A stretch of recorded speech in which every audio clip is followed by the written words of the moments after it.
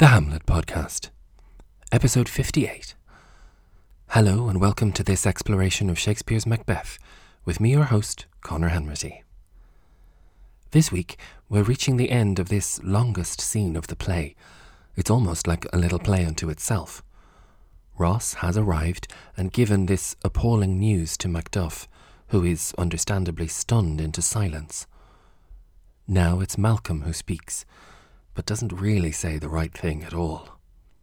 He makes his attempt and says, "Be comforted. Let's make us medicines of our great revenge to cure this deadly grief." There, he's trying to say, be comforted. Why don't we use this great attack we're planning as the revenge that will cure your grief? Even if this turns out to be an effective plan, it's rather tone-deaf of Malcolm to be suggesting this course of action, which has excellent implications for him, directly after Macduff has heard that his family has been slaughtered. Macduff manages to speak again now. He says, "He has no children. All my pretty ones. Did you say all? Oh, hell kite, all. What? All my pretty chickens and their dam at one fell swoop." Some commentators suggest that the first line here, "he has no children," is about Malcolm. Perhaps Ross is hovering and trying to dissuade Malcolm from his unhelpful contributions. "He has no children," therefore, might suggest that Macduff is explaining young Malcolm's tactless words, acknowledging, like it's all right, he doesn't really know what he's talking about. But for all that, I really think that the line has to be in reference to Macbeth. We've been examining throughout the play the ways in which Macbeth and Macduff are presented as parallels, as similar, so that when their differences are mentioned, they become very apparent. The fact that the Macbeths have no children, but the Macduffs do, is important. And I think that here Macduff is making the point that only a person who is not a parent would ever be so monstrous as to wipe out an entire family. There's also a grim reality dawning as Macduff says this, since now he too has no children.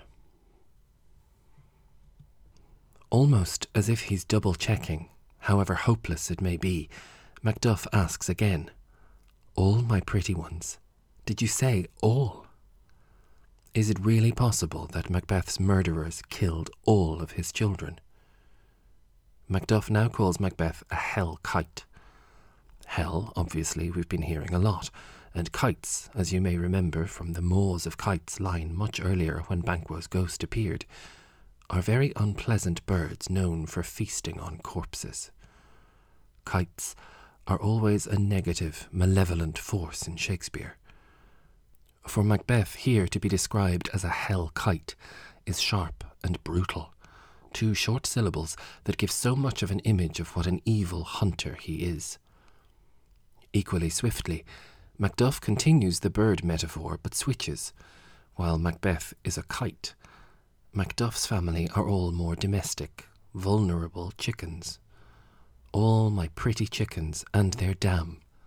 A whole family of flightless, gentle birds and their mother, all slaughtered by this predator. One of the most famous lines in the play, one that you might never know is Shakespeare's own coinage and comes indeed from Macbeth, here follows, as he describes his family being killed at one fell swoop.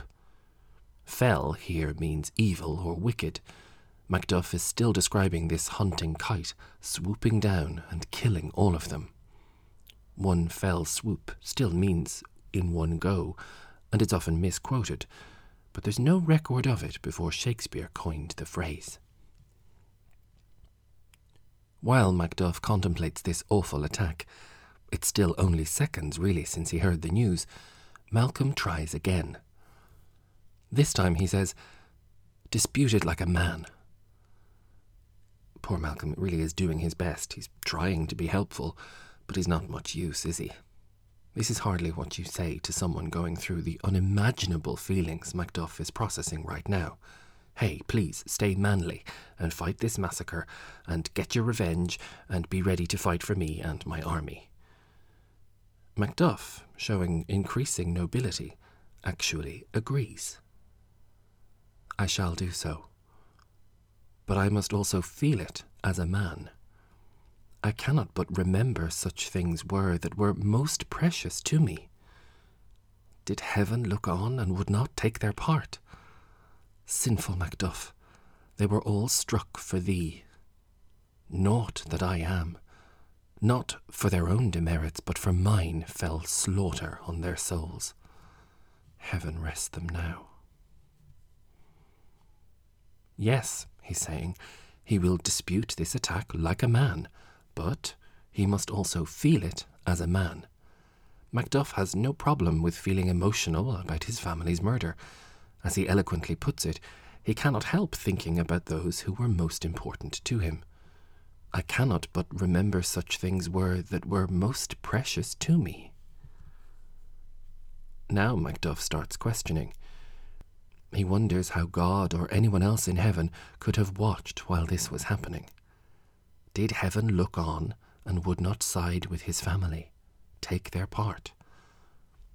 It's a rhetorical question, since obviously heaven did not help at all. Macduff next turns the blame on himself, not so much for not being there to protect them, but for the fact that his family has been killed on his account. Sinful Macduff, he says, they were all killed or struck for thee. He says, naught that I am. Naught here means a wicked person, as in our word, naughty. Macduff believes that slaughter fell on their souls for his demerits, not those of his family. It's interesting that he lets naught and not echo off each other in consecutive lines, and that he repeats fell, this time as a verb instead of an adjective. Sinful Macduff, they were all struck for thee.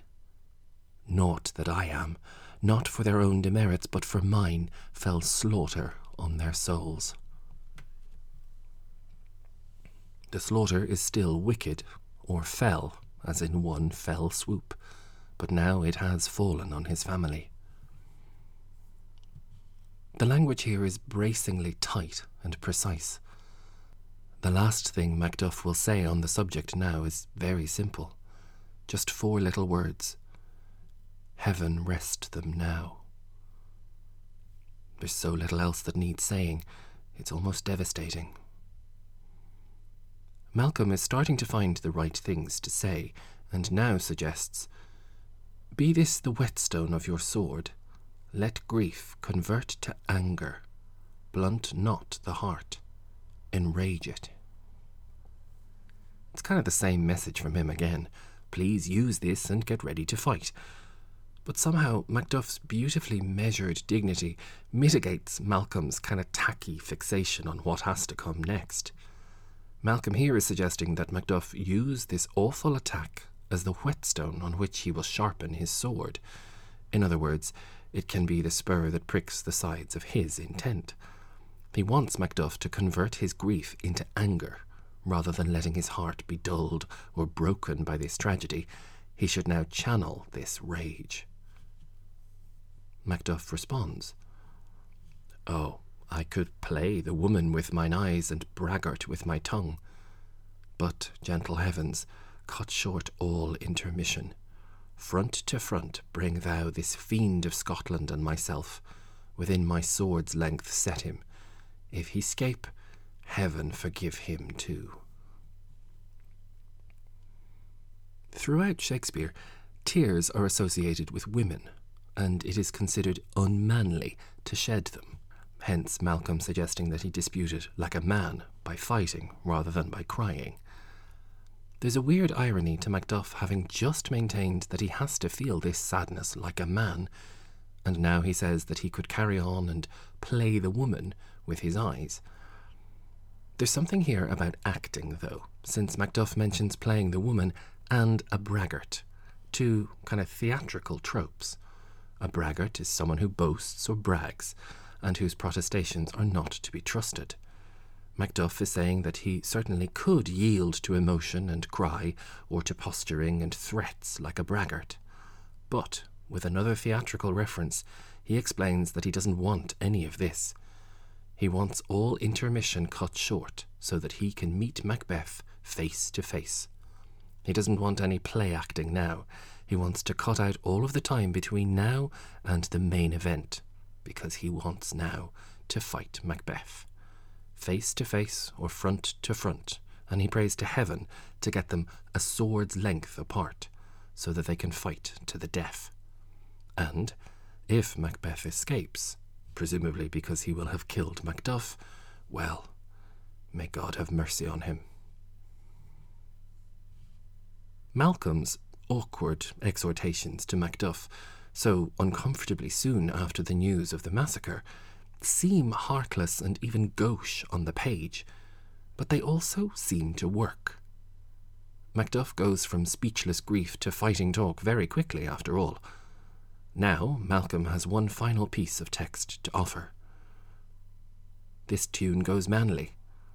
Come, go we to the king, our power is ready. Our lack is nothing but our leave. Macbeth is ripe for shaking, and the powers above put on their instruments. Receive what cheer you may.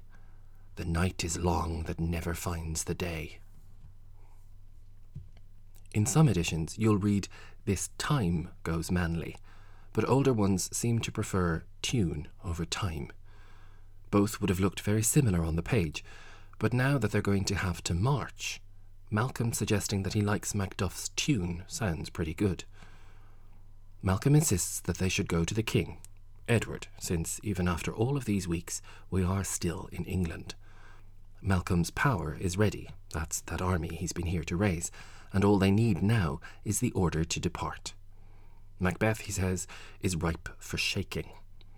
There are going to be quite a few autumnal images coming up as we go through towards the end of the play, and one of the most extraordinary visual images from anywhere in Shakespeare to do with trees. Malcolm gives us a little teaser here, with this image of Macbeth like a piece of fruit on a tree, perhaps overripe and likely to fall soon. So they'll go and shake the tree. With Macbeth primed and ready for deposing, and Malcolm's forces armed, they've put on their instruments. It's time to go, and heaven help them. Take comfort, he tells Macduff. Receive what cheer you may. And like any good Shakespearean scene, it ends with a rhyming couplet. So Malcolm ends with this rather trite observation that the night is long that never finds the day. It feels like he's reaching for some kind of useful phrase. At the end of the day it gets dark, or that after even the longest night, such as Scotland is now suffering, the dawn will come. But this is not, for me, the finest line of the play, and God love the performer playing Malcolm who has to deliver it. However the line is delivered, we have now reached the end of this scene, and indeed of Act 4. In the next episode, we'll head back to Scotland and back to the Macbeths for another of the play's most famous scenes. Thank you, as always, for your company. Stay safe, mind yourself, and be sure to wash your hands before next week's episode.